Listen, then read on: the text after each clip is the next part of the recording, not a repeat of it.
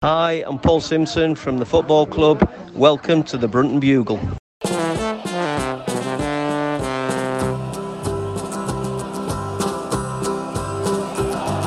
we come, blue and white, and we're looking good. You'll be in for a fight, and we fight pretty good. Getting goals is our job, and we get goals good. Looking good, we are Carlisle United. Hello everyone, you're listening to the Brunton Bugle, the number one place to get your Carlisle United fix in the podcast world. I'm Lee Rooney. I'm Adam Tiffin. And I'm Mike Booth. The losing run is finally over as United pick up their first win since New Year's Day and the first clean sheet in 29 games by beating Burton Albion 1-0. We look back on the last two fixtures before looking ahead to this weekend's clash with Reading at Brunton Park.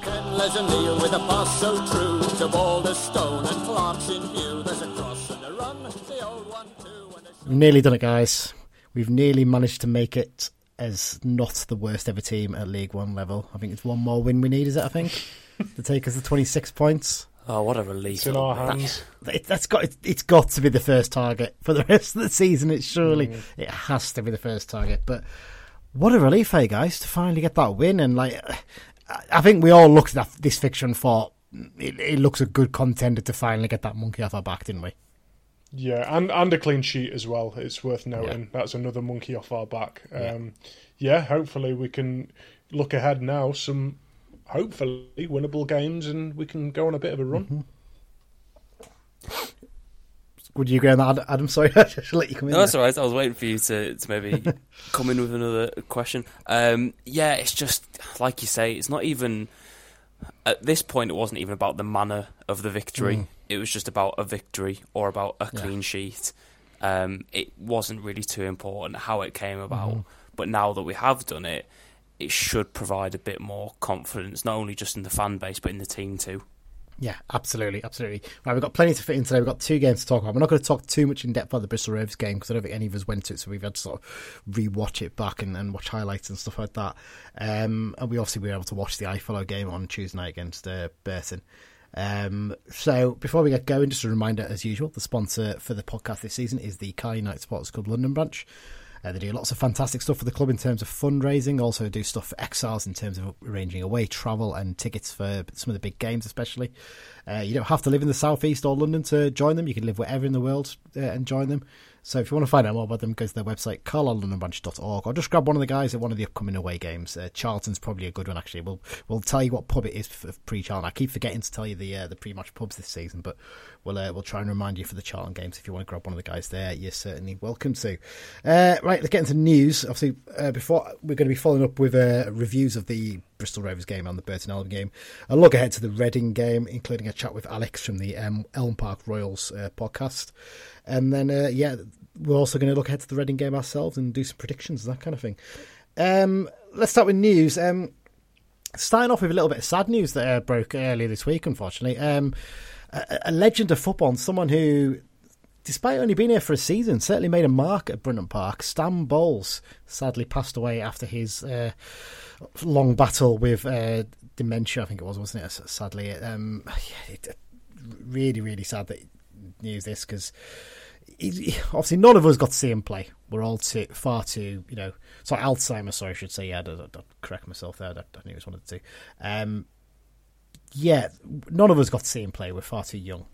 But we've all heard the stories, haven't we, Adam? He's one of those. He's a maverick, isn't he? One of those players that you just don't hear of anymore, really. Someone who had all that ability in the world, but I don't want to say he was lazy or anything, if you know what I mean. But he just a natural ability, wasn't it, that he had? Yeah, there's not many of them left in today's football, whether that's for better or for worse. But like you said, it's a player that I'm sure people of generations past would speak fondly of. And you'd look at his footballing resume in terms of the teams he played for. You only need to look at that. You wouldn't even really need to look at his actual performances to tell he was a good player. So yeah, like you said, a very, very sad loss and to a very sad way of going too. Yeah, and then I mean, you look at it. Mike, for us, 33 games, 12 goals doesn't really tell the full story, does it? Because he was part of that team that played against AS Roma in the Anglo-Italian Cup, and allegedly he infuriated the Italians in the Stadio Olimpico by doing kippy-uppies on the halfway line at one point during the game. So, just shows you what kind of person he was. And he left us to go to Queen Park Rangers, where he really is a legend, 255 games, 70 goals, and I think the only shock really is he only got 5 caps for England and 1 goal, wasn't it? Yeah, I mean, you said yourself, like, we didn't see him play, but the stories of him in that Roma game, like, passed down from Carlisle fan to Carlisle fan and Faultlaw, and I guess they always will, and it'll always be remembered for that. I think my mum saw him play because she went to a few games in the 70s, but yeah, just football, like Adam said, is running out of sort of characters like that. And yeah, he did play for England, and I suppose, to be fair, at that time playing for England, there was a lot of competition up front as well. So he sort of did it all in the game, really. Yeah, obviously the legendary quote about him, isn't there? That he, if he could pass a bookies as well as he could pass a football, he'd be a very rich man, wouldn't he? So there you go. Right, let's get on to more present stuff. Start off with a little bit of good news. The Floodlit Cup. We mentioned this last week. The under-15 side, we thought they were going to have a really tough game against Crewe Alexandra. Well, guess what? They turned out 3-1 winners against the Railway Men to take themselves into the next round. So brilliant stuff from the young lads there. Goals from Amaru Smith, Caleb Comp and William Rafferty put United into the next round. I wonder if William Rafferty's actually related to Billy Rafferty, the former United player. I wonder if he's maybe a grandson or something like that. It's a very interesting one. So well done to the young lads. Once we have details on when the next round game is, we'll tell you about them as well, so you can hopefully get down to support them if it's a home game, of course. If it's an away game, I suppose you could go as well. And a little bit of news that broke today. This is one that's been bubbling under for a little while, hasn't it, Adam? But finally, Gabe Breeze has signed his new deal, and it's a 3-year deal as well, which shows the faith that Paul Simpson and the club have in him, doesn't it? Tying him down till the summer of 2027. Well, I guess it's in keeping with the theme of the January signings, or the permanent ones at least, which were lengthy contracts, which is something that has only really been present at this club. I mean, it sort of started in the summer with a couple of 2-year deals, but it's really ramped up now. And it does show the faith that they've got in him, but also maybe the acceptance that maybe he's not quite immediately ready, that he will still need some time to improve, because if they felt that was the case, then maybe it would have been a shorter deal rather than offering something much more long term. But it's great for him, it's great for the club. Obviously it's a pain that they wish they probably wouldn't have had, but that's the way it's turned out. But they've got it over the line. I suppose as well, Mike, the way you look at it is that that's one job done for the summer almost, isn't it, really? Unless they're looking to loan him out, which I don't imagine they would straight away. You've got your two first choice keepers sorted for next season. Well, 2 keepers competing for the first choice role for next season. Yeah, I think what I understand from reading between the lines is that the reason this took so long, it wasn't really a money issue. He kind of wanted to know what his role would be. Yeah. And Simo has basically said, look, your second choice. And I think next season, you've got your 3 trophy games in the group stage. You'll have a Carabao Cup game early on, FA Cup. If he gets a run in all them while Lewis is rested, that's really good experience for him. And hopefully, and Lewis may get a little niggle here and there throughout the season. So, I think that'll serve his development fine without him needing to go out on loan. Yeah, and it may well be second half of the season. Think, let's send him out on loan, get him some game time, and you can get someone on loan in January to cover his place, can't you? So it's good stuff. But yeah, good to have him tied down for next season.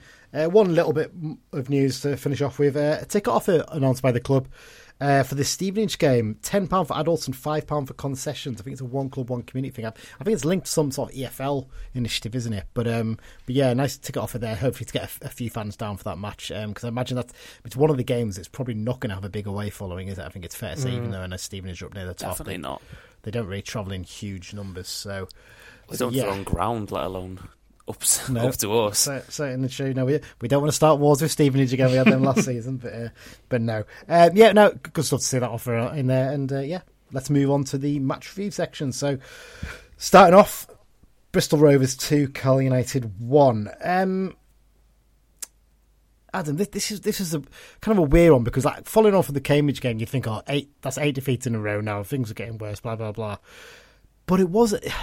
You can't hide from the fact it was an improved performance compared against the Cambridge game. I know it's a very low bar to move up from, but there was just those slight signs in this game. Okay, maybe things are picking up just slightly.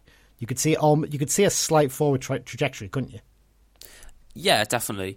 I do think there's an element of, positivity just because really how much worse could it have got? Mm-hmm. And the fact that, obviously a lot of people weren't there to necessarily see it, maybe soften the blow of the loss a bit. And I think people sort of become numb to the defeats at that point. But it was pretty clear to me, at least from the commentary, that things were at least better and that we were maybe just outclassed by a team that had superior talent. Yeah, absolutely. That was the main thing. A couple of real quality players, or 3 real quality players in attack, I think, in Sinclair, Martin and Brown, probably made the big difference in this one. In terms of when the team was announced, Mike, I think the only change was Barkley coming out for Charters, maybe, I think, if I remember rightly. So, obviously, Mellish dropped back into defence as a result. Was that what you expected for this one? Yeah, I wouldn't say. Yeah, I didn't disagree with the team. I mean, you and me had both been calling for Charters to come back in for a little while. Yeah, it's one of them. It's so hard at the minute to really call the team. I mean, we'll touch on it later. I think a few of us wanted Huntington back in, but you wouldn't have expected it necessarily. But yeah, it was, I think, as good a team as we could realistically pick.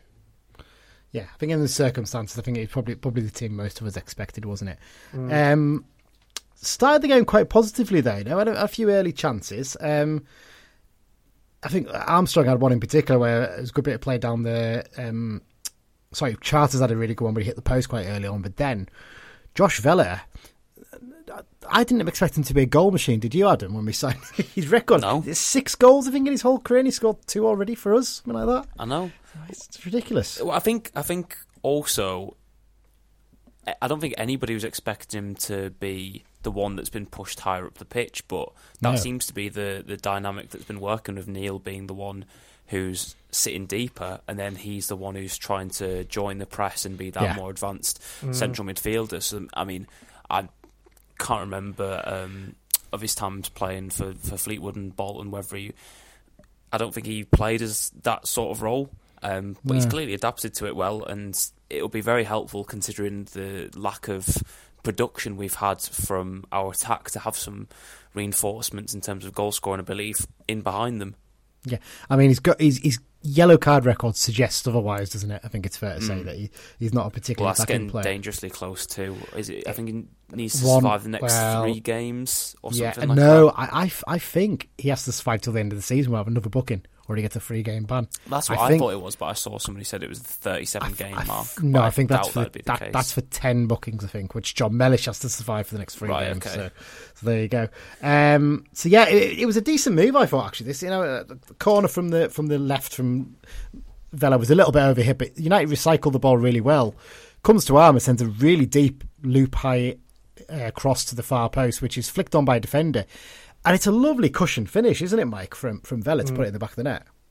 Yeah, definitely. I didn't realise he sort of had that in his locker. But I was thinking more on Vella on the whole, is that when we signed him, I have to say I was a little bit disappointed. But thinking about it now, and when we were crap last time Simo was here, he's that sort of player that Simo signed last time. I feel like players like your sort of Kevin Henderson's, Kev Grays, they don't really exist anymore, but I feel Vella is as close as you can get to them sort of pros, and I think he brings good experience to the team, and he's certainly a hard-working player, and I think that's what we need to get us out of what we're in. Yeah, he's very industrious, and he doesn't shy from getting involved, does he?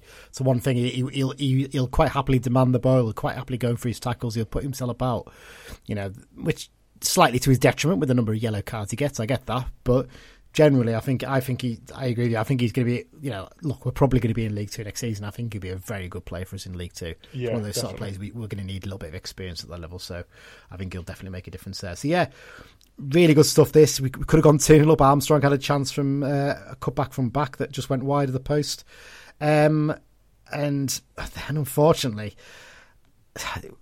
This one, Adam, I look back at this and there was a bit of a debate on Radio Cumbria in the commentary about this, wasn't there?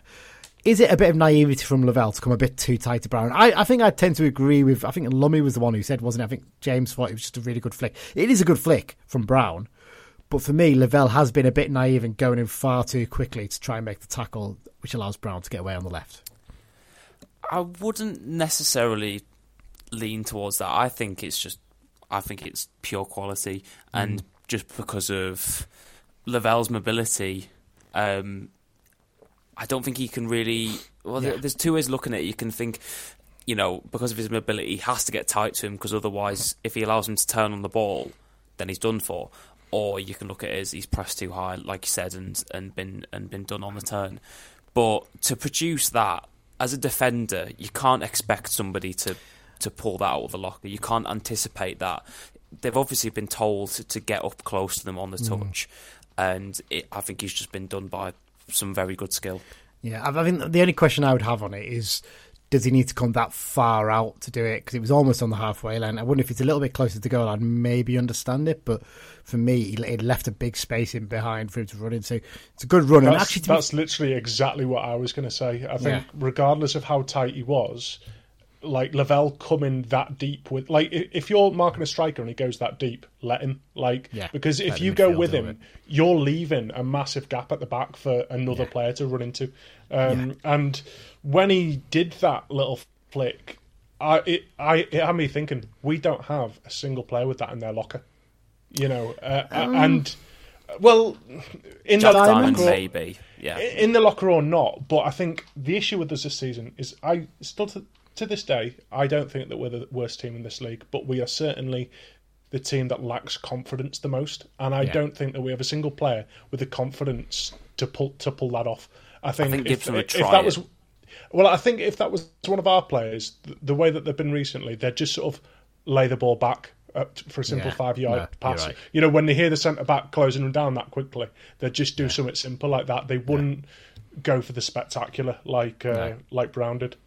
It's a good little flick. He's away down the left and puts in a good ball. I would say, I think it's Mellish is the defender. I think he maybe could have intercepted it.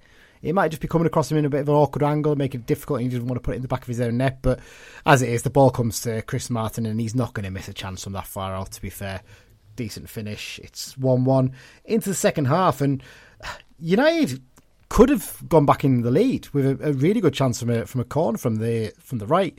Charter sends it in. Armstrong's initial header is blocked just in front of the line, and then Mellish has two really good chances that, in fairness, he just has to try and poke it, and the defender gets in the way both times. And unfortunately, then Rovers go up the other end and take the lead, don't they? And this one, Adam, there's been a bit of a debate again about this one. Should Harry Lewis do a bit better? I think, having seen it again now, maybe he could. He might be a little bit unsighted, but the ball, I wouldn't say it goes through his hands, but it's a bit past him before he dives, isn't it? The replay really doesn't help him. Because it does look like it's not been hit with much venom. It's not on the radio. It seemed like it's right in the top corner, and you hear it and you go, right, well, there's nothing we could do about it. It's just another moment of quality. But you realise when you see the other angle of it that it was fairly central. And I do think he has to do better. But I think earlier in the build up to it, Harrison Neal, he's a very marauding player. He charges out. He's a bit like John Mellish, but with a bit of technique. Is Harrison Neal at times. And he charged out to try and intercept or tackle one of the midfielders who then played it forward to Sinclair, and he just left a massive gap between himself and the defence, which allowed them to break. Obviously, if Lewis makes a save, that's no problem. But I think that's maybe also a bit of naivety on Neil's part, just because of his age and things like that, not having the awareness of the game state to sort of hold his position and just try and stifle them until you can get some players back to help. Yeah, I absolutely agree with that. That's the first thing I spotted when I watched the highlights back. I was like, Neil sold himself a little bit short there. He didn't really need to fly into it, really. He could have just, like I said, took a step back and just let the play continue. So, bit of a frustrating one, that one. And from that point onwards, we didn't really create as much, I don't think. And Rovers nearly had a third on the break, but actually, to be fair, Lewis did brilliantly to tip the ball onto the post with it from a short, close range chance. And that was it. Yeah, in terms of talking points here, Mike, we won't go into too much detail because we've got the Burton game to cover. I think we could enjoy talking about that one a little bit more than this one. What I would say is, Mike, we created some decent chances in this match. And the stats-wise, we fairly matched Bristol Rovers, didn't we? In pretty much all departments, including pass success. 74% they had. We had 72. Shots on shots, including shots on target, 14 and 3, and they had 11 and 4. So possession pretty much equal. It was a fairly tight game, really, wasn't it? Yeah, and I think, that pass success rate 72, earlier in the season we were getting like 30s, 40s, weren't we? So I think it's definitely indicative that we're trying to play a little bit more football and not just lump it long so much. And obviously, the green shoots, shall we say, from that game came to fruition on Tuesday. Yeah, absolutely. Lovely Stephen Presley phrase for us there, Mike. Thank you very much for that. The one thing I noticed it was especially in the Cambridge game. Obviously, I didn't get to watch the full game for this, but obviously I wasn't on for the reaction to the Cambridge game. It was really annoying me, the fact that the two centre midfielders, so it would have been Neil and Vela and whoever was in central midfield with him, were basically being told to stand next to Armstrong, so there's no one to receive the ball off the back line other than Neil. But I'm happy that's been eradicated from the system, because it was driving me insane in that game. Yeah, no, you're right on that one. I don't really got a huge amount else to talk about this one. At the end of the day, it was an improved performance, a slight step forward, albeit from a very, very low base, which is why it was important that come Tuesday night we got a good result, and we did. Burton Albion 0, Carl United 1.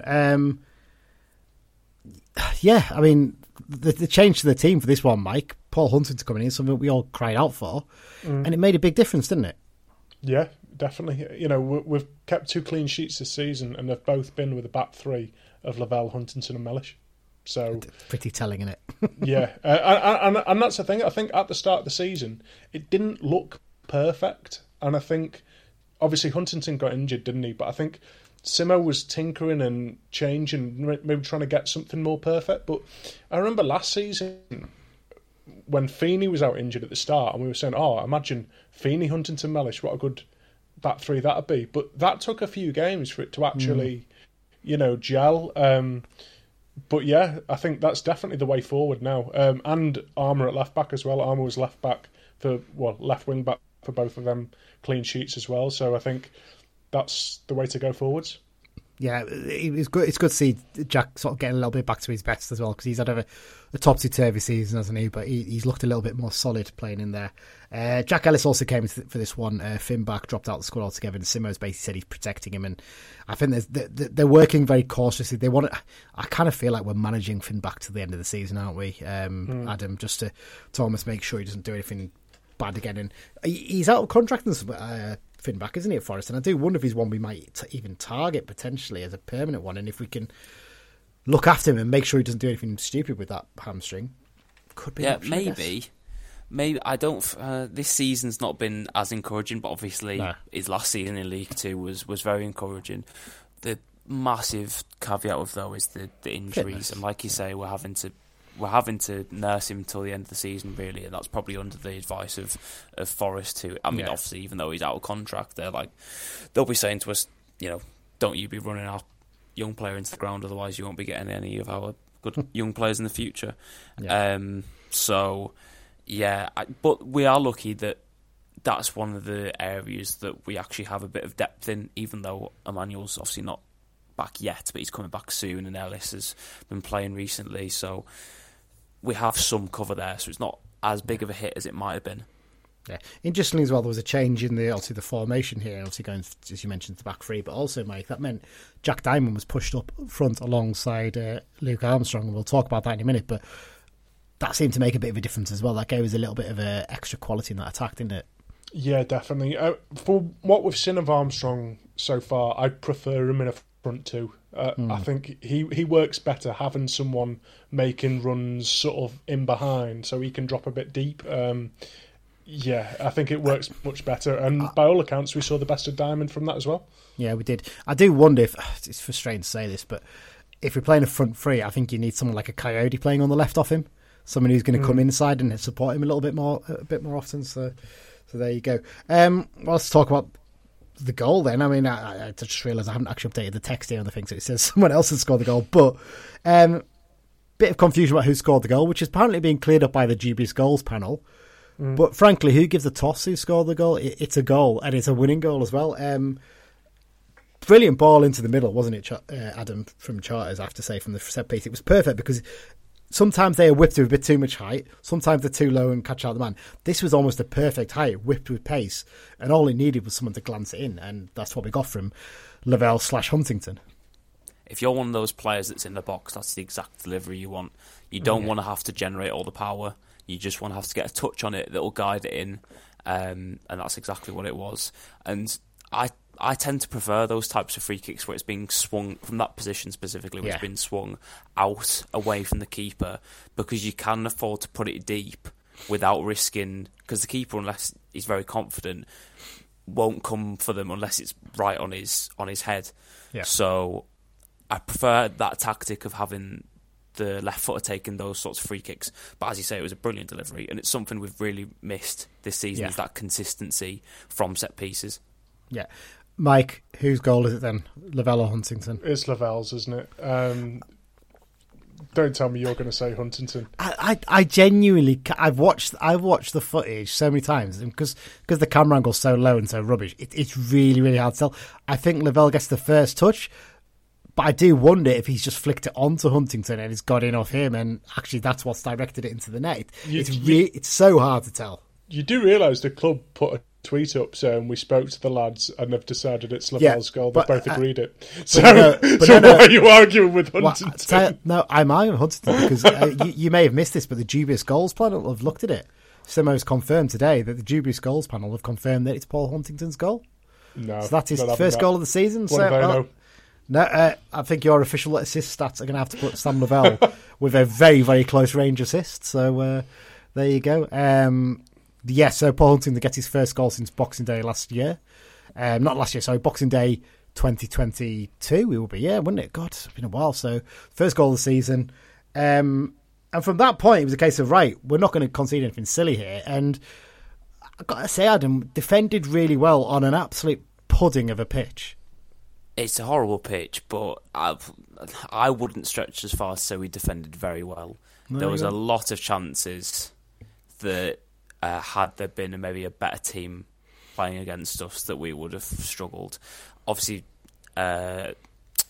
Lewis made a good save before we scored from a header from Brayford, and there was a few times actually relating to Lewis where sometimes the ball was crossed in quite close to him, and he said that he's not the type of keeper to come out and claim and dominate a box and things like that. But it's our defence hasn't proved to be great at defending crosses into the box, and when those go in and they're a couple of yards away from him, he's stood on his line. It just makes me feel very, very anxious.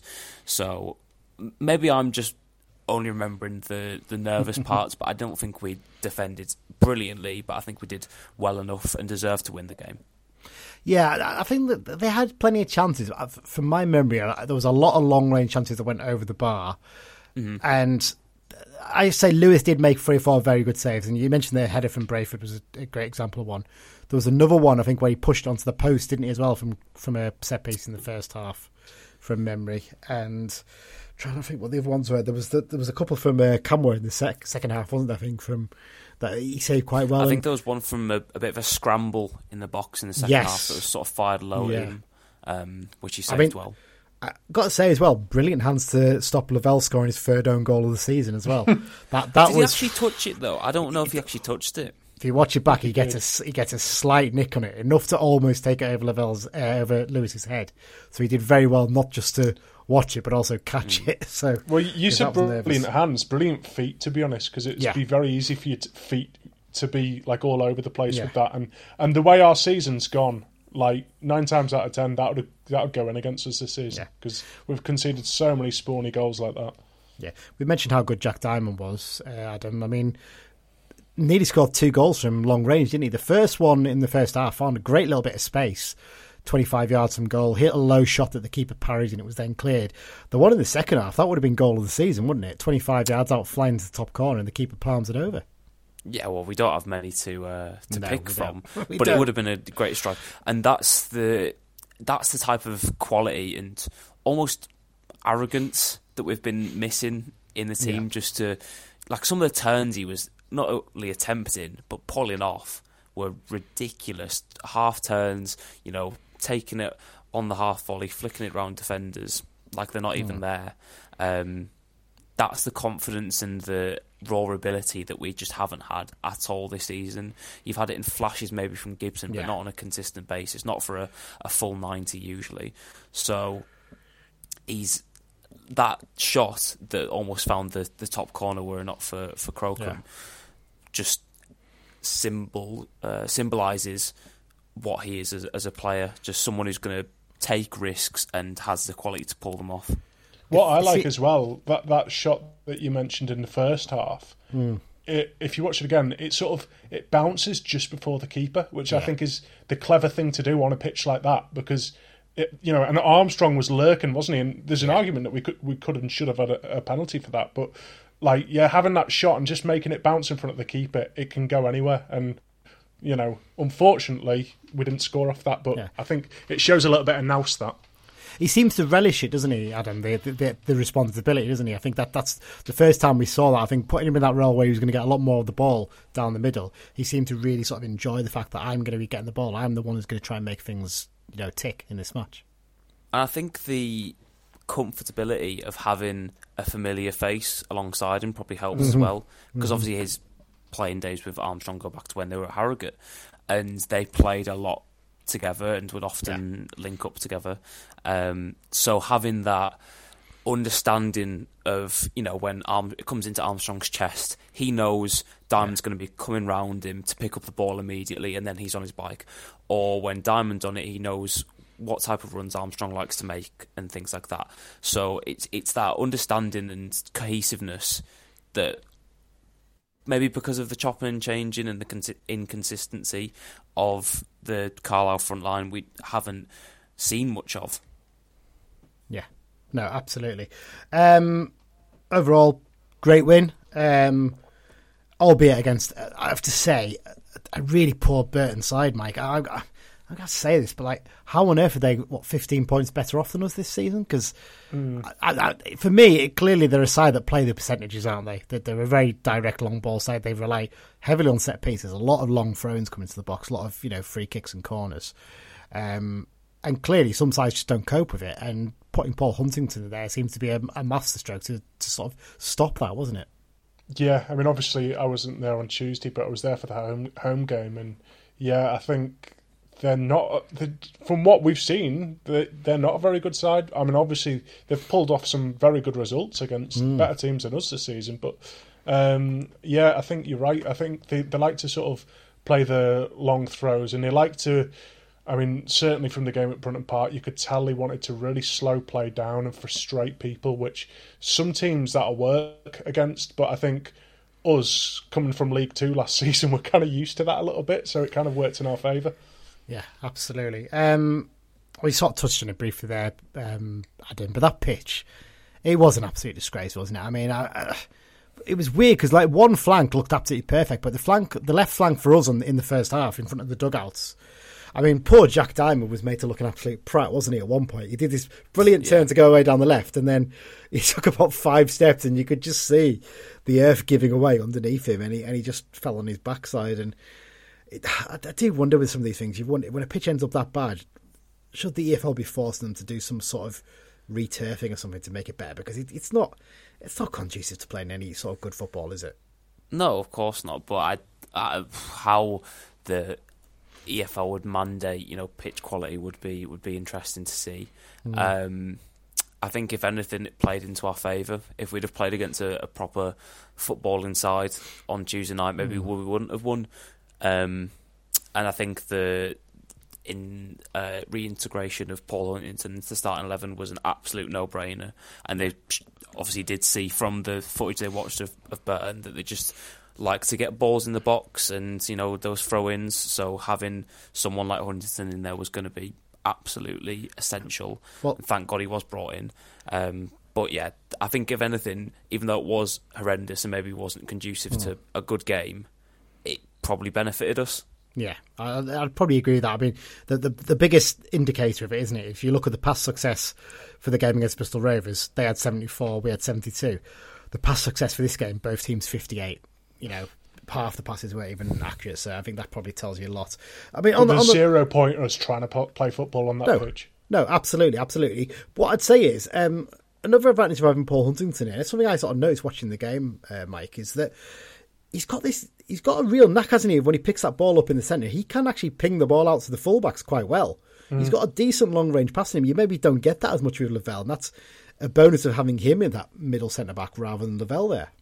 For Hunt as well, it's his decision-making for me. Like, he knows when to do them passes, and he knows when to just hoof it as well, which is critical. Absolutely. He's clever enough to do that, isn't he?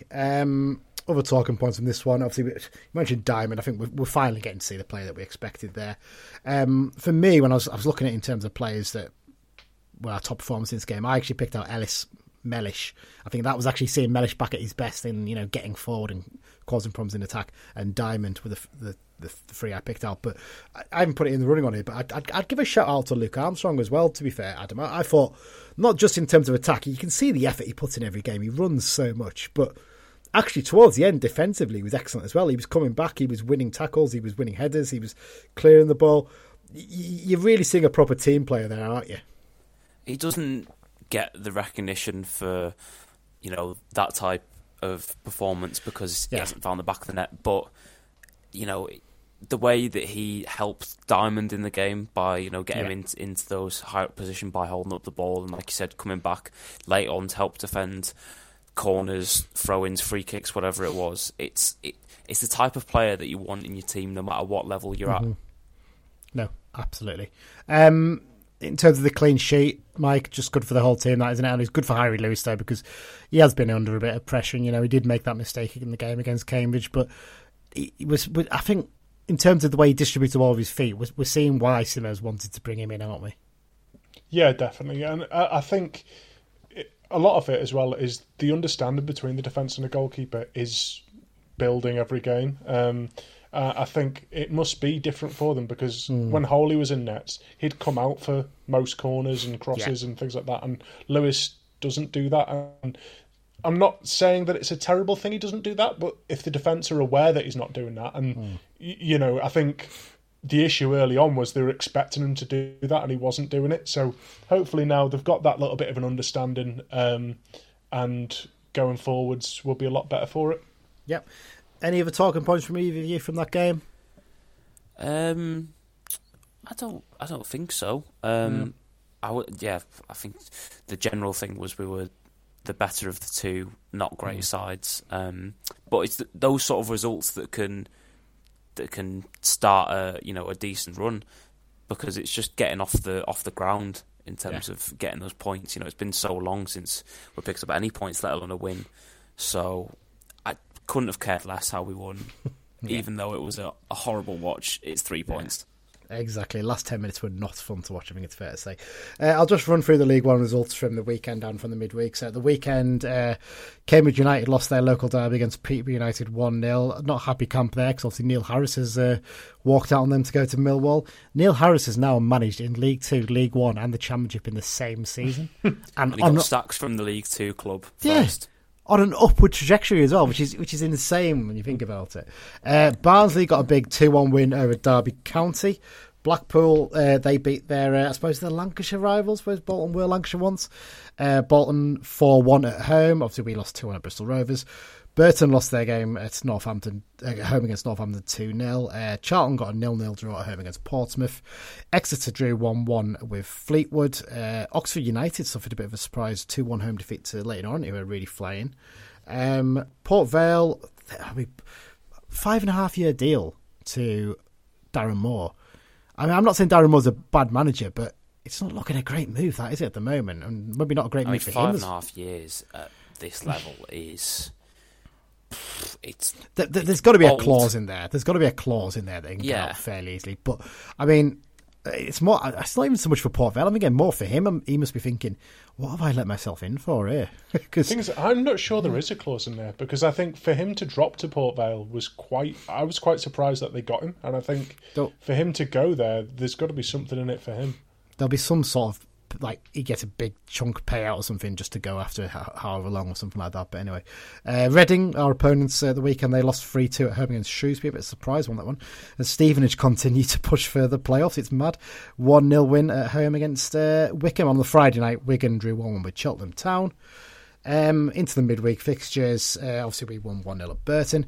Derby suffered a second defeat in a row. They're sort of dropping a little bit, but Charlton Athletic, Nathan Jones already had a bit of an impact there, isn't he, Adam? I think it's fair to say 2-1 win. Well, it's taken them a while. I think the last win before that was the 28th of November, if I remember correctly. Wow. Which explains their horrid league position, even considering the masses of talent that they've got in that team.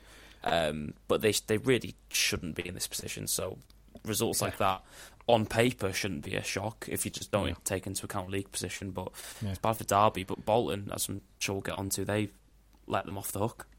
They did indeed. Leyton Orient, again, like I said, they're really doing well. 1-0 win at home against Blackpool. Lincoln City, they won 3-0 against Shrewsbury. I think they're fairly safe this season, Lincoln.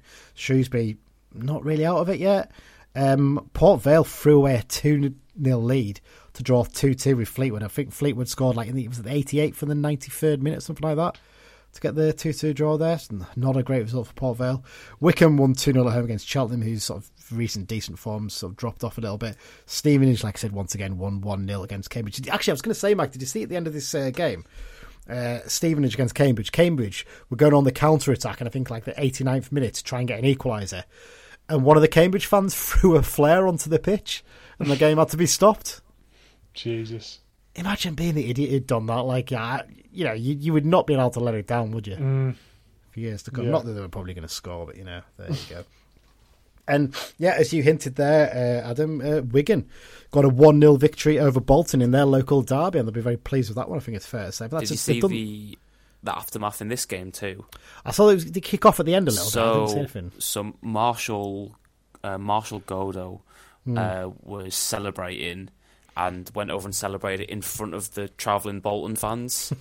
So then Bodvarsson came over and to give him a bit of a piece of his mind.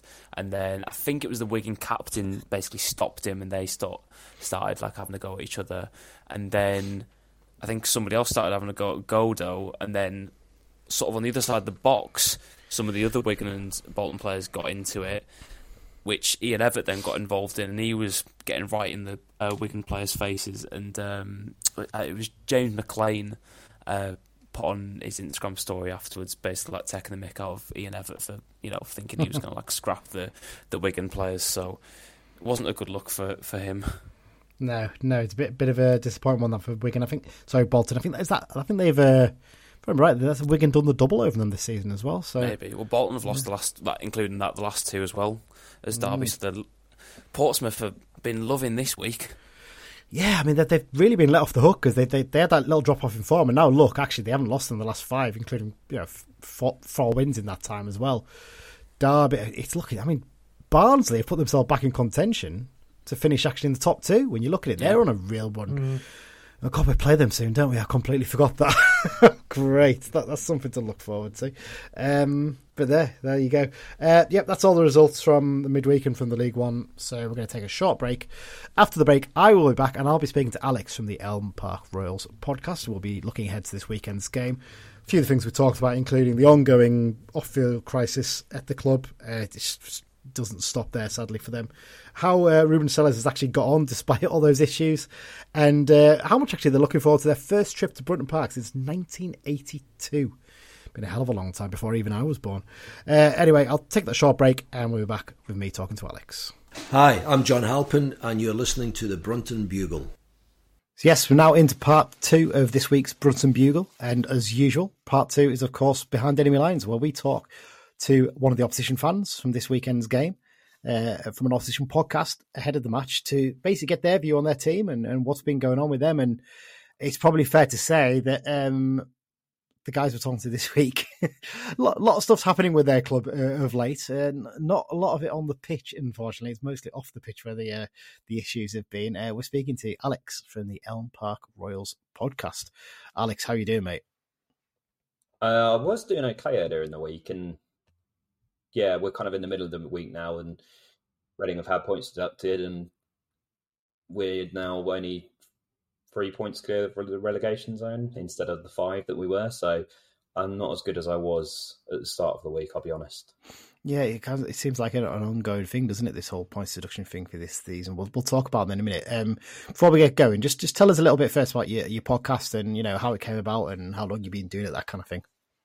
So the podcast has been going for 7 years, 8 years at this point. I think it started in about 2016, just as we were coming towards the end of the season in the Championship when we finished in the playoffs under Jaap Stam. We obviously lost in the final that year.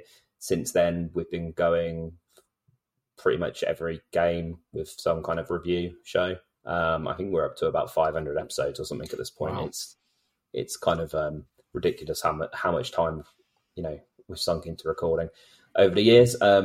We're become a big part of the kind of the campaign group in terms of the ownership change which we're pushing for.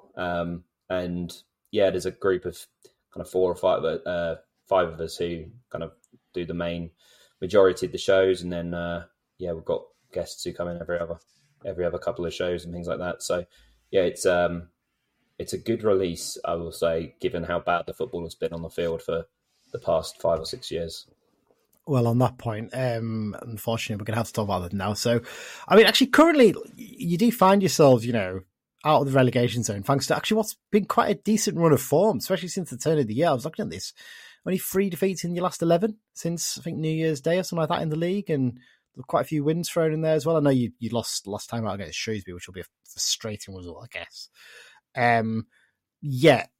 That feeling of turmoil around the club just hasn't been able to disappear, has it? You haven't been able to shake it off, and things were a bit funny around about the time we played you. But I can't remember if since then you had the call off against Port Vale. Was that after then? And there's been all kinds of other stuff. I know it's going to be very tough to briefly summarise this, but take as long as you need. Explain what's actually happened in the last few months since we last spoke. Yeah, so when we last spoke, we were just outside just inside the relegation zone when we last spoke. Yeah. And since then, we've actually gone on the field, at least, we've actually gone on a really good run of form. Mm-hmm. It was the game before we played you. It was our first away win for just over a year. We won at Wycombe 2-1. Yeah. Followed it up by beating yourselves a few days after that. And then I think since then, as you say, we've lost 4 games in total since then, 2 at home and 2 away. And we've actually looked quite solid on the field. We've picked up results at we beat Stevenage away, we beat Derby at home. We came back from behind against Peterborough twice. We came from 2-0 down against Cheltenham away from home. We've been picking up points at a decent clip for a few months now. I think someone pointed out a couple of weeks ago that if the season had kind of started back then, just before we played you, we'd be somewhere, I think we'd be about 7th in the table or something, disregarding the points deductions and things like that. So on the field, I'll be honest, the squad are actually doing a ridiculously, good job in the last couple of months, given the situation and the circumstances. The obvious issue is that off the field, we don't really have any control over what's going on. And no one really knows when, if we do pick up a 3-point seeing a win, no one really knows if it's going to still remain the week after or the month after because of the EFL deciding to take off more points against us. So it's we kind of just have to keep picking up as many points as we can before the end of the season in the hope that we don't lose enough points that we end up in the relegation zone anyway. It's a mad one, isn't it? Because it's frustrating because the EFL have to have some sort of regulations in place to make sure these things, clubs don't take the mickey with this sort of stuff. But you guys have clearly got an owner who just doesn't care, and he doesn't care about the club, he doesn't care about the fans, and he's the one who's doing it. And they can fine him all they want, but he's not going to pay those fines, is he? And and you look at in terms of the points, he doesn't seem to really be bothered by the fact that you haven't points deducted because he's not paying HMRC and all that kind of thing. So, how frustrating is it that you've got that owner there who's clearly using it as a plaything and doesn't really care, and you can't really have as much of an impact on terms of trying to get rid of him? Yeah, the trying to get rid of him is a huge ongoing task. It's not something which is particularly easy, and realistically, anything that the fans can and try to do is only going to have limited impact, because ultimately he's the person who can decide when he sells. Like no fan or fan group can, force somebody to sell a club, however much you want to. You can try and put pressure on them, which is what we're trying to do. But if he doesn't sell, he doesn't sell. There's nothing you can really do about it ultimately. So it's an extremely frustrating situation for Reading fans, because there's no real control and there's no real kind of light at the end of the tunnel necessarily, because we don't know who's going to take over the club, if the club's going to get taken over. Realistically, you could ask 100 Reading fans, and I think it would be a very even split as to whether they would think we will be playing football next season or not at the minute, because it's difficult to say that we will be, I think, because without a new ownership, it's tough to see the club being able to sign players in summer, be able to fulfil fixtures next season, etc. And it will be one of those situations, a bit like Bury, where if we don't get taken over, I just don't see there's going to be a way around us doing anything except being expelled from the league. And the EFL are obviously in a position where they have to deal with Reading being in a situation like this, where they have to be seen to be fair to other teams, but at the same time try to help in some way. I'll be honest, again, I don't really think that they're actually helping the situation particularly anymore. People might disagree, but realistically, being fined for not paying tax, which we cannot afford to pay, it isn't a sporting advantage as much as the EFL have discussed the fact that it gives us a potential sporting advantage. Currently, it just doesn't. We've been under an embargo for 5 years. We haven't signed a player. Every player that we have signed has to be signed off by them.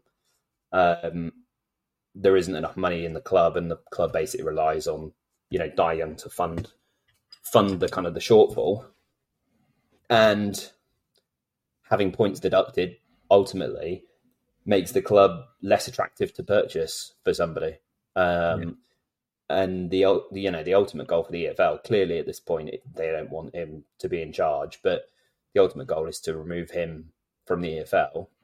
They're not really necessarily helping the situation anymore. So the EFL are frustrating in one sense. Die Young is frustrating in another sense. It's just a kind of very helpless situation for Reading fans at this point, I think. No, absolutely.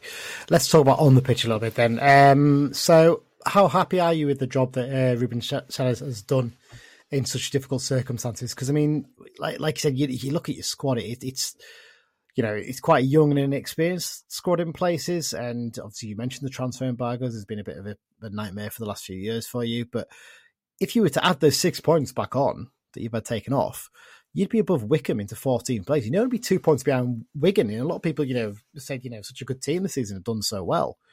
It kind of goes to show, doesn't it? That it's if those sort of restrictions were in place, you'd actually be in a fairly solid place right now.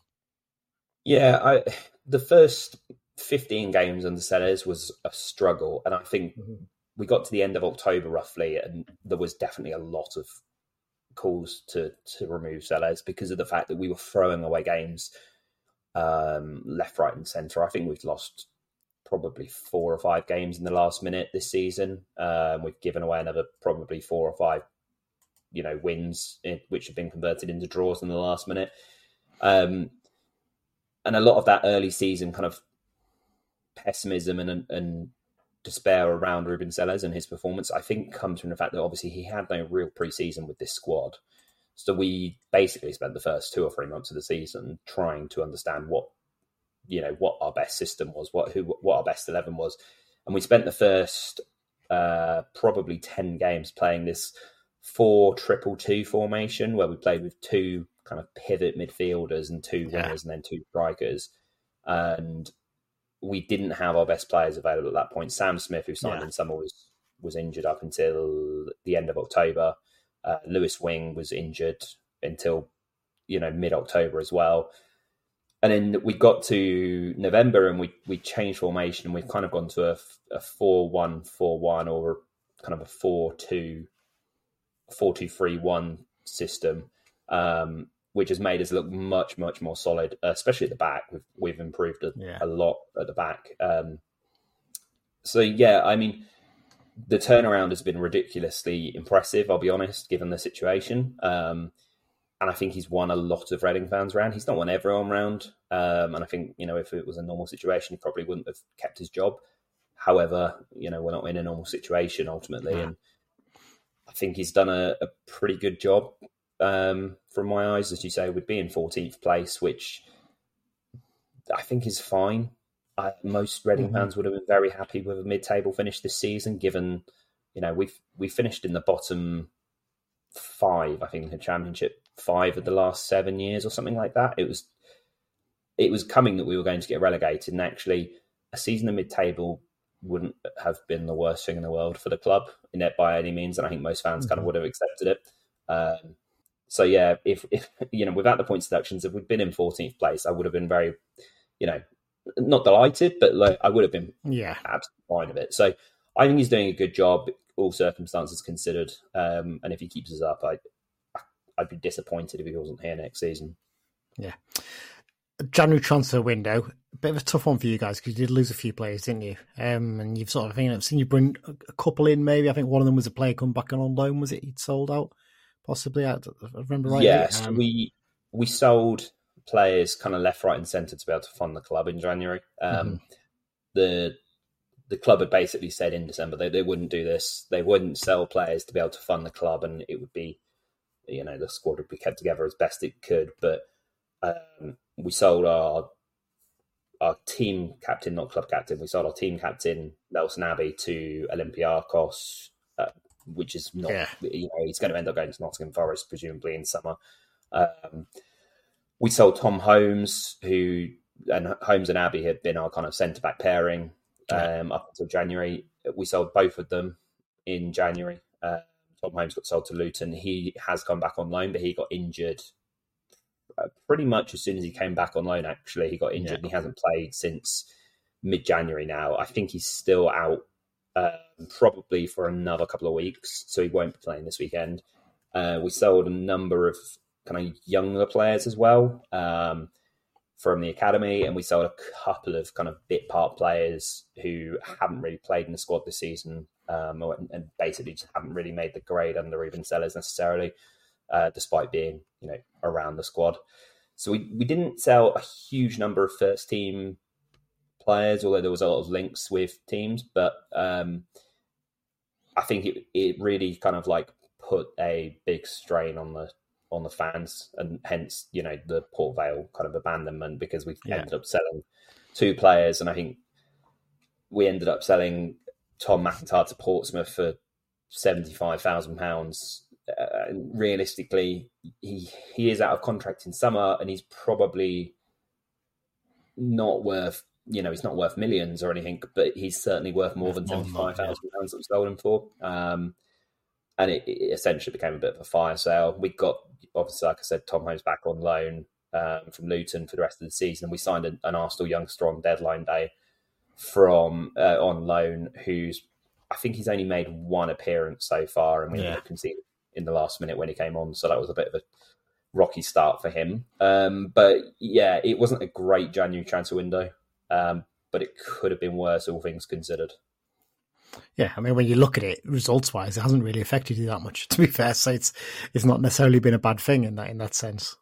Yeah, I mean, the strange thing is, of course, is that because we sold our 2 centre-backs who had been playing, we ended up with Tom Holmes and Tyler Bindon, who's been a revelation really at centre-back, to be honest, playing.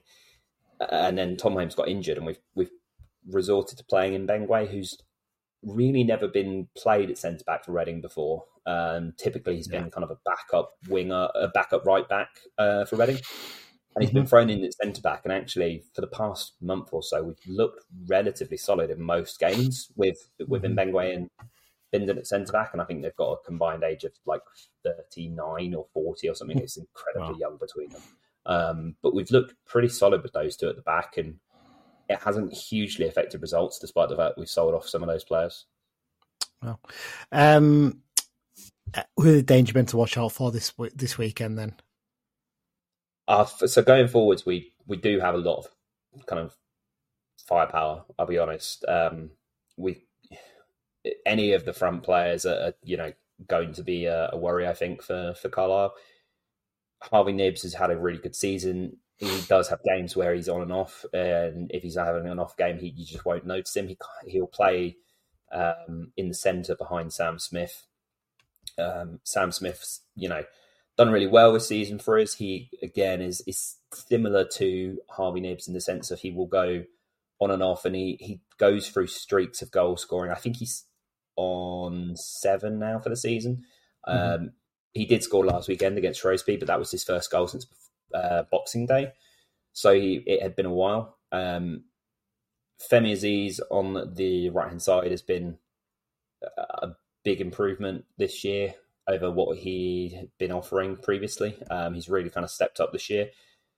Plymouth were interested in him in January, but he stayed at Reading.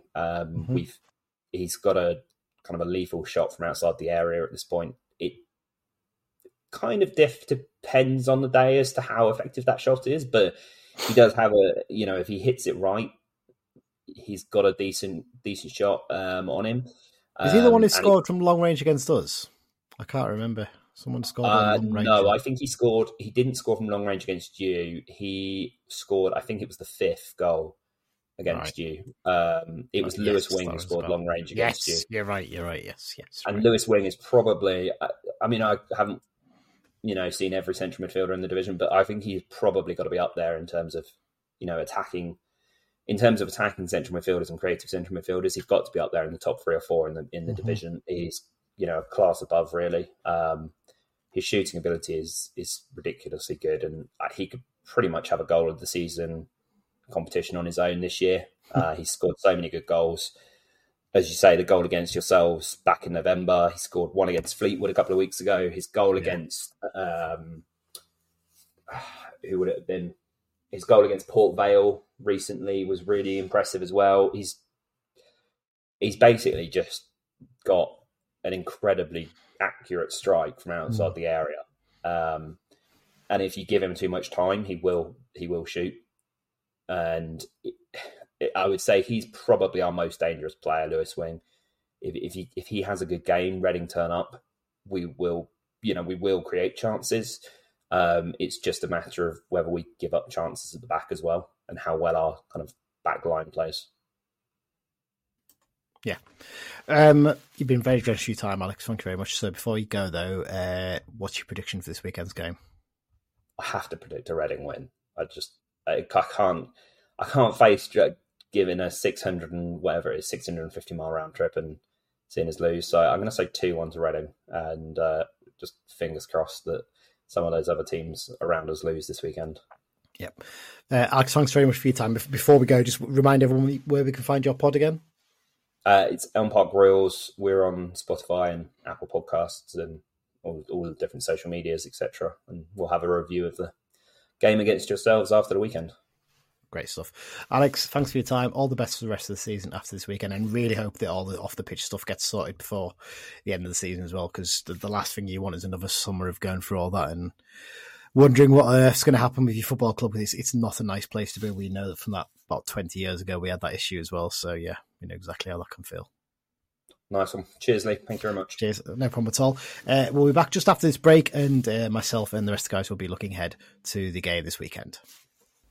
Hi, it's Tom Piatek II, and you're listening to the Brunton Bugle. And we're back into part 3 of this week's Brunton Bugle. Thanks once again to Alex from the Elm Park Royals for speaking to us ahead of the big game this weekend. Me and Mike are hoping to catch up with him for a pint this week, aren't we? He's an old friend of yours, I seem to remember you saying. Yeah. Yeah, that'll be very good. Right, let's look ahead to this weekend's game then, guys. Reading. I think a weird one, Reading, Adam, aren't they? Because we sort of looked at the start of the season, we were kind of like, there's a bit of ability in that squad, but they're such a mess off the field. Surely they're going to really struggle. But actually, all things considered, they've done fairly well, especially since the turn of the year. Their form's been quite remarkable. Since they beat us, in fact, 5-1. They've only lost like a handful of games, haven't they? Well, it was a squad that you looked at the start of the season, and just because of the financial problems, it was quite an inexperienced team, and with a manager who hadn't managed at this level before, you weren't really sure what was going to happen, and the points deductions and all the off-field stuff, which is still continuing now. They've done very well, to be fair to them, to keep themselves sort of out of it, but now they've been dragged back into it a little bit by this most recent points deduction. Yeah, it's kind of...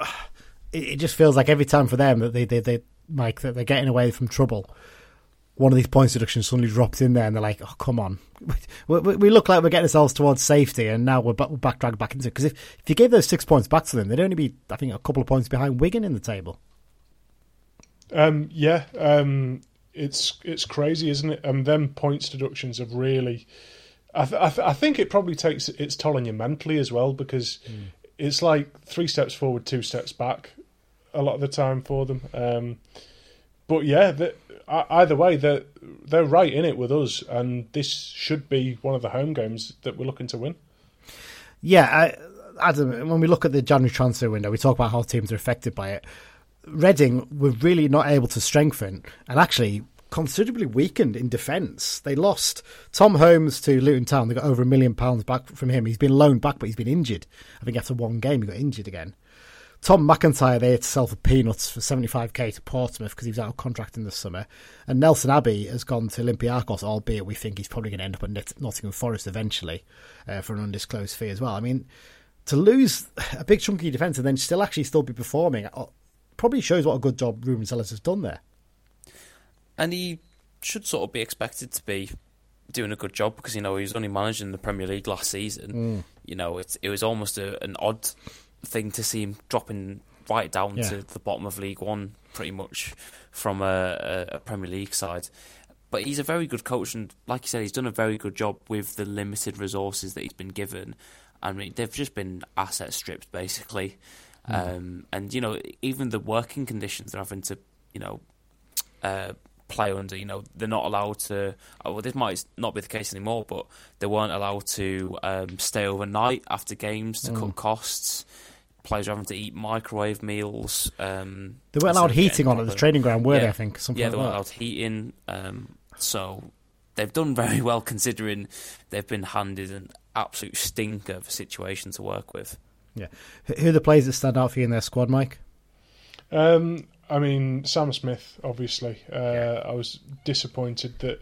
Because we were apparently linked with him in the summer. I was disappointed that he didn't wind up here because he scored, 17 goals last season for Cambridge in a struggling team? Something like that, yeah. Who else have they got? I mean, I'm not even going to say the name of that 1/3 from bottom for them. You can do that, Lee. No, you can forget it. Calvin Ahib Tim Han or something.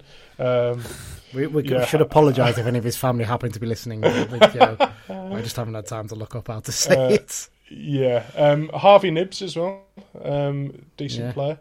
Yeah, they've certainly got a few that can cause us a few problems. I mean, Lewis Wing has always stood out to me as a good player at this level. Adam, he played for a long time at Wickham, and he's got Charlie Savage in there as well, ex-Man United, obviously son of Robbie. Everyone's a bit surprised they got him in something because he only made his Man United debut towards the end of last season, didn't he? But yeah, there's players in there that can cause us problems, definitely. Yeah, well, Lewis Wing was one of the names that I was going to mention, and it wasn't too surprising for me, the Savage move, just because he was with Forest Green last season, who obviously were right down the bottom of League One, but he seemed to be a little bit above their level when he was there, so it wasn't too much for a surprise. But the fact that he's there permanently maybe was the unexpected part of the deal. But it's, you look through the squad and there's not a lot of experienced operators at this level. Which, again, is testament to the job that Ruben Sellers has done. I mean, Harley Dean seems an obvious one. I'm not sure how much he's actually played for them this season, to be fair. I know that there's been a few issues with David Button recently. I think in the game against Shrewsbury, he maybe let a couple in that he probably could have done better with for them. In terms of sort of looking at other things, let's look at some of the sort of stats and that sort of stuff. Head-to-head, it's only the 12th meeting between the two sides. I haven't played them very often. We've won 2, drawn 4, and lost 5. We've only lost 4 of our last fixtures against them. 3 of those fixtures came in the early 1980s, so it's a stretch to use that as a stat, I think it's fair to say. It's not going to stop me. In terms of sort of recent form, like I said, their recent form's pretty good. They're 7th in the last 6 games form table, record of 1-1 drawn, lost 1 lost. We are now sitting in 23rd. We're off the bottom, finally, with a record of loss, 1. There we go. Don't get me excited, that one. So that's those sort of bits. Referee for this one, Martin Coy from County Durham. It's his 7th season as an EFL referee, taking charge of 18 games so far this season, handing out 82 yellows and 3 red cards. Last season, he handed out 47 yellows and 3 red cards in just 17 games. And the last United game he took charge of was a 2-0 defeat to Derby County earlier this season, where Sam Lavelle was booked for the Blues that day. Right. Let's talk about United then. What are we thinking with this one then, Adam? Are you thinking... My thoughts are, I think we need to be sticking with this 5-3-2, 3-5-2, whatever you want to call it, for the rest of the season. Just stick with it. Try and get a bit of confidence and form into the team. Pretty much pick the 11 that played on Tuesday night against Burton for the rest of the season as long as they're fit, and just drop players in and out as players are not quite fit and that kind of thing. That's what I'd be looking to do. Maybe changing the wing backs up a little bit just to keep them fresh.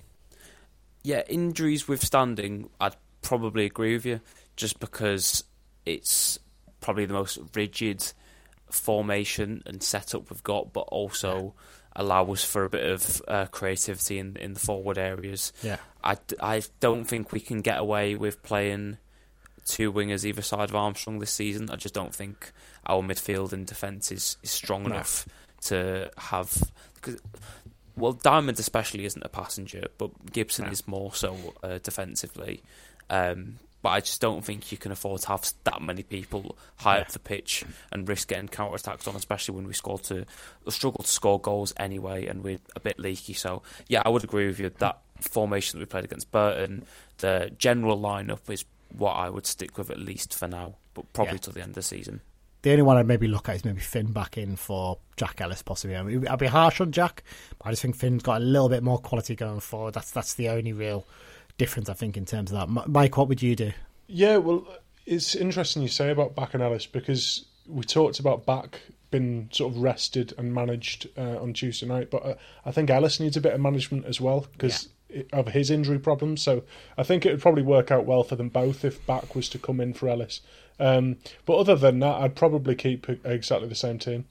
Yeah, I think having Charters in there is a big thing as well, as we mentioned in the review section. The fact that his set pieces make a big difference to the team, don't they, in terms of the quality of getting the ball into the box, because that's something we miss. And actually, that's something we miss with having Paul Huntington in the team. Although he's not scored that many goals for us, he does offer a bit of a threat, doesn't he, Adam? Yeah, in terms of getting on the end of stuff.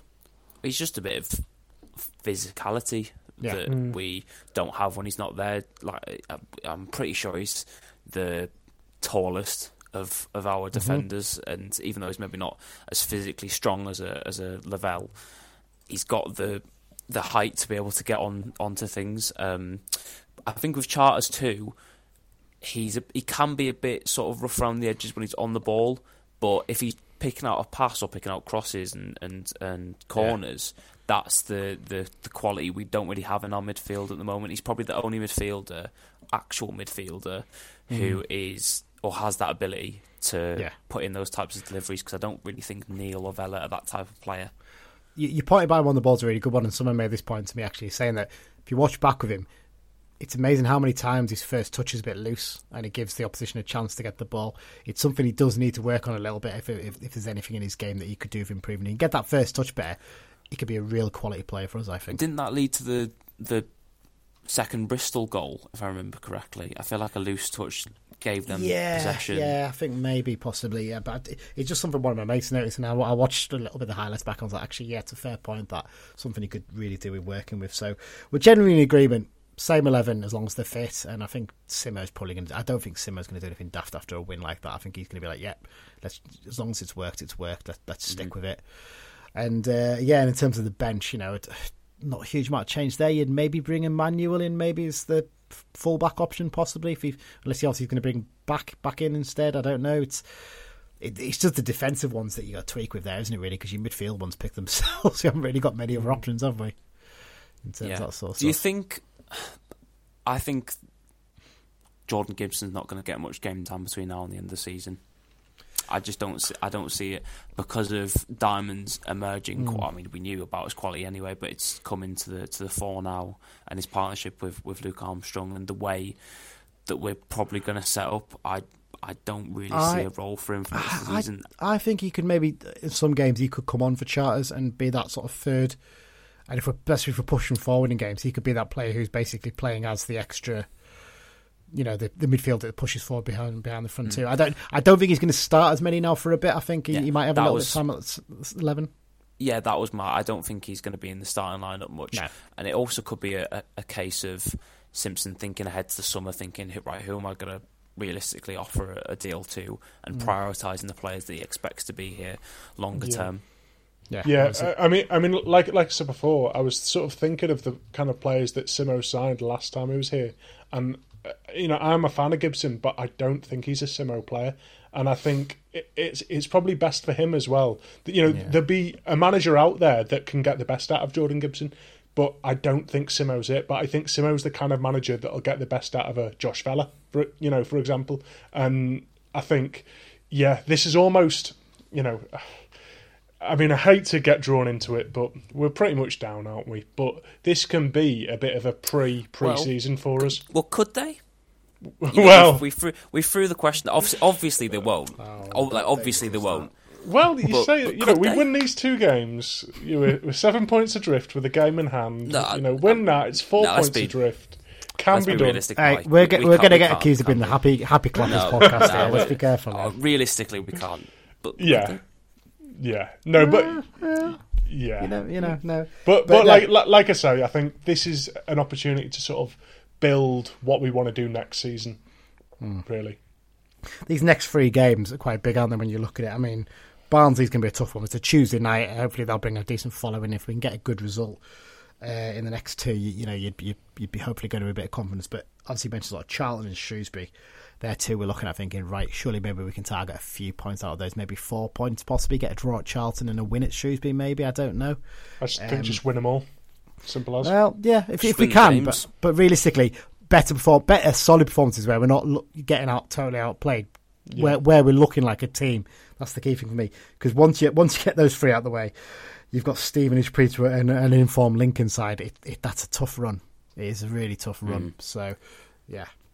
I think that Charlton game's maybe a bit more winnable than it maybe seems, just because of the poor form they've had this season. If we can stifle them early and get, because it's a massive a massive ground. The Valley. So if you can sort of get tensions up in there and a bit of unrest in the crowd, that could be a game that we could just nick. It'll be interesting to see how many we take for this one, because obviously our fans tend to like a good London trip, and the trains at the moment, touch wood, are okay for it. I've seen a few people saying, they're probably not going to do it now because the form's being bad or whatever and stuff like that. But get a win on Saturday, suddenly a few people might like, you know what, I quite fancy doing that trip now, and you never know, a big following, it could really, really be something for that game, couldn't it? I did see someone after Saturday, I think, selling their train tickets for Charlton on Facebook. Selling I think it was. Train tickets. Yeah. There you go. But it's one of them, because of having to buy your train tickets in advance. We all booked our train tickets for it when we thought we were staying up. Well, I don't think we ever thought we were staying up. I think we just bought them because they were cheap at that point, but there you go. Right, let's see some predictions for this one then, guys. Adam, you can go first. Oof. I feel like this could be a very yo-yo game at times, just because of the type of players they have. I feel like they'll try and go in behind, especially if we try and press them early. I feel like they'll try and go over the top of us. I am going to go with a 2-1 win for Carlisle, with goals from Jack Diamond and Josh Vela. Okay, Josh Vela's goal-scoring machine still. Mike, what are you going for? I'm going to go for a 3-2 thriller with goals from Armstrong, Charters and Lavelle. really annoyed me that because I was going to go for 3-2 as well. You absolute swine. You know, so I'm going to go 3-1. I'm going to have a bit more confidence in defence. 3-1 win. Goals from Armstrong, Diamond, and Big John. Go on, Big John's going to get one. There you go. That's what I'm going to go for. Right, here's Dan's prediction for this game. Back to winning ways at Burton. Let's follow it up with a comprehensive 3-1 win against Reading and goals from Armstrong, Diamond and John Mellish. You've got to be kidding me. He picked exactly the same as me. Absolutely. I genuinely did not listen to his thing for it, but I never do. I always just put them straight in. That's really annoying because I was He was really building the suspense there. There was lengthy gaps between the words. I like it, Dan. Bit of tension there, Right, let's wrap things up then and do the X-Files. It's not quite as busy as some of the previous weeks, but some interesting bits in there. First, let's start with the goals and sort of other things from last weekend. Only 3 to pick out. Dan did originally put Angelo Balanta in here, but I went and double-checked, and I think his goal was changed to an own goal in the end, so his isn't included in case Dan's listening, like, thinking, why did he not put Angelo Balanta in? That's why. Well, let's start at the very top. Big Jarrad Branthwaite. He scored again for Everton in their 1-1 draw at Brighton. I mean, get him on that plane, Gareth. Go on. Get him on. He's got to be. I mean, surely, Adam, he's going to be playing in these friendlies come next. Well, I say next month. Tomorrow is next month, isn't it? Come March.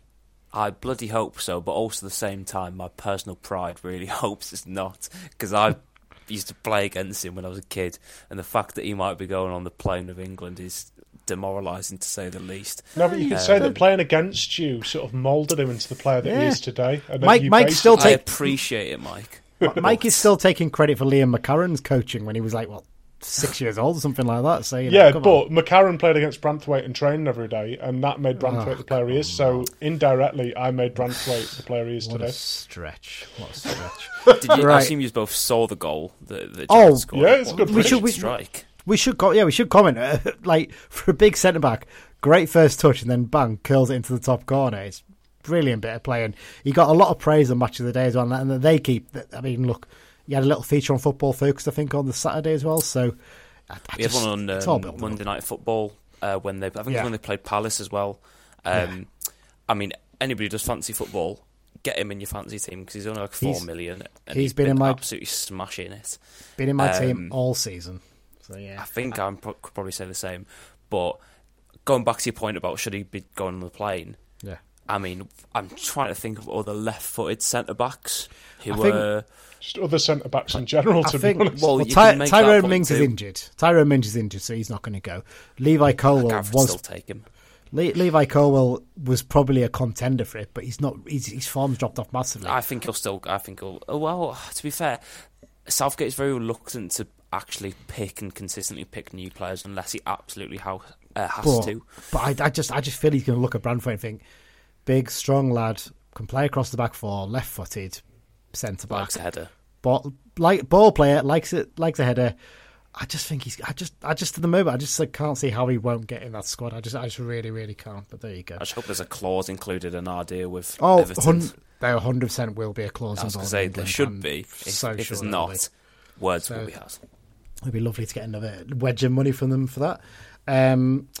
The other 2 goal scorers that weekend, Jordan Cook, a rare goal from the other Cook. He scored for Blythe Spartans in their 2-2 draw with Boston United. And David Simonton continues his fight to be the Northern Premier League, Premier Division top goal scorer this season. He scored again for Workington as they beat Matlock Town 2-1. A little bit more on Workington in just a minute. Into midweek, James Tavernier and Tom Lawrence both scored for Rangers in their 2-1 win at Kilmarnock. And then a couple of braces. Ozzy Zanzala scored twice for Newport as they beat Harrogate 4-1 away from home. He's not scored too many for them, has he, Zanzala, Mike? He's sort of went there a bit. He just seems to jump club to club and can't find his feet wherever he goes, can he? It's a strange one. Yeah, he's a bit of an enigma, isn't he? Yeah. Someone who's not an enigma, someone who's an absolute legend. Joe Garner, he's really settled into life at Oldham Athletic, hasn't he, Adam? Another brace for him, scoring at Oldham's 2-1 win at Eastleigh in midweek. It's just nice to see, isn't it? Yeah, and he's too good of a striker in terms of, obviously, his physical attributes are diminishing, but in terms of know-how and just the smarts of the game, he's too good for that level, and it really doesn't surprise me that he's started as well as he has. Yeah. Into the other bits. First, I'm going to do the second one first, because it's Danny Devine. But a bit sad news is he broke his leg. I think a clean break on his tibia or something on Twitter from when he's playing for Gainsborough Trinity. So, yeah, wish him all the best in his recovery from that, because especially as a non-league player, it's not much nice, is it, really, to break your leg like that. But the one big bit of news that broke suddenly the other night, early in the week, Danny Granger has announced that he will be standing down as Workington boss at the end of the current season.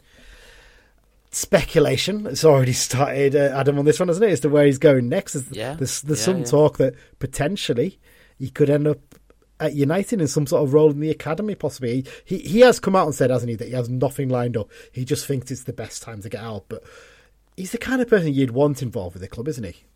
Of course, yeah. His association with the club is a key part of that, and would be a key part of it if they do try and bring him in. I can't remember if this was in the exact statement he put out, but I feel like I remember seeing something of him saying that he's looking to like new things to do, rather than he feels that he's done what he can with Workington maybe, and that it's time for a bit of a change, which maybe would hint at a bit of a change in roles or levels. Yeah, I'd be amazed if it was just sort of a case of taking time off. It could well be, but I wouldn't be like him. I don't think that's in his character to be like, right in the middle of my sort of early coaching career, I'm just going to take a bit of time off.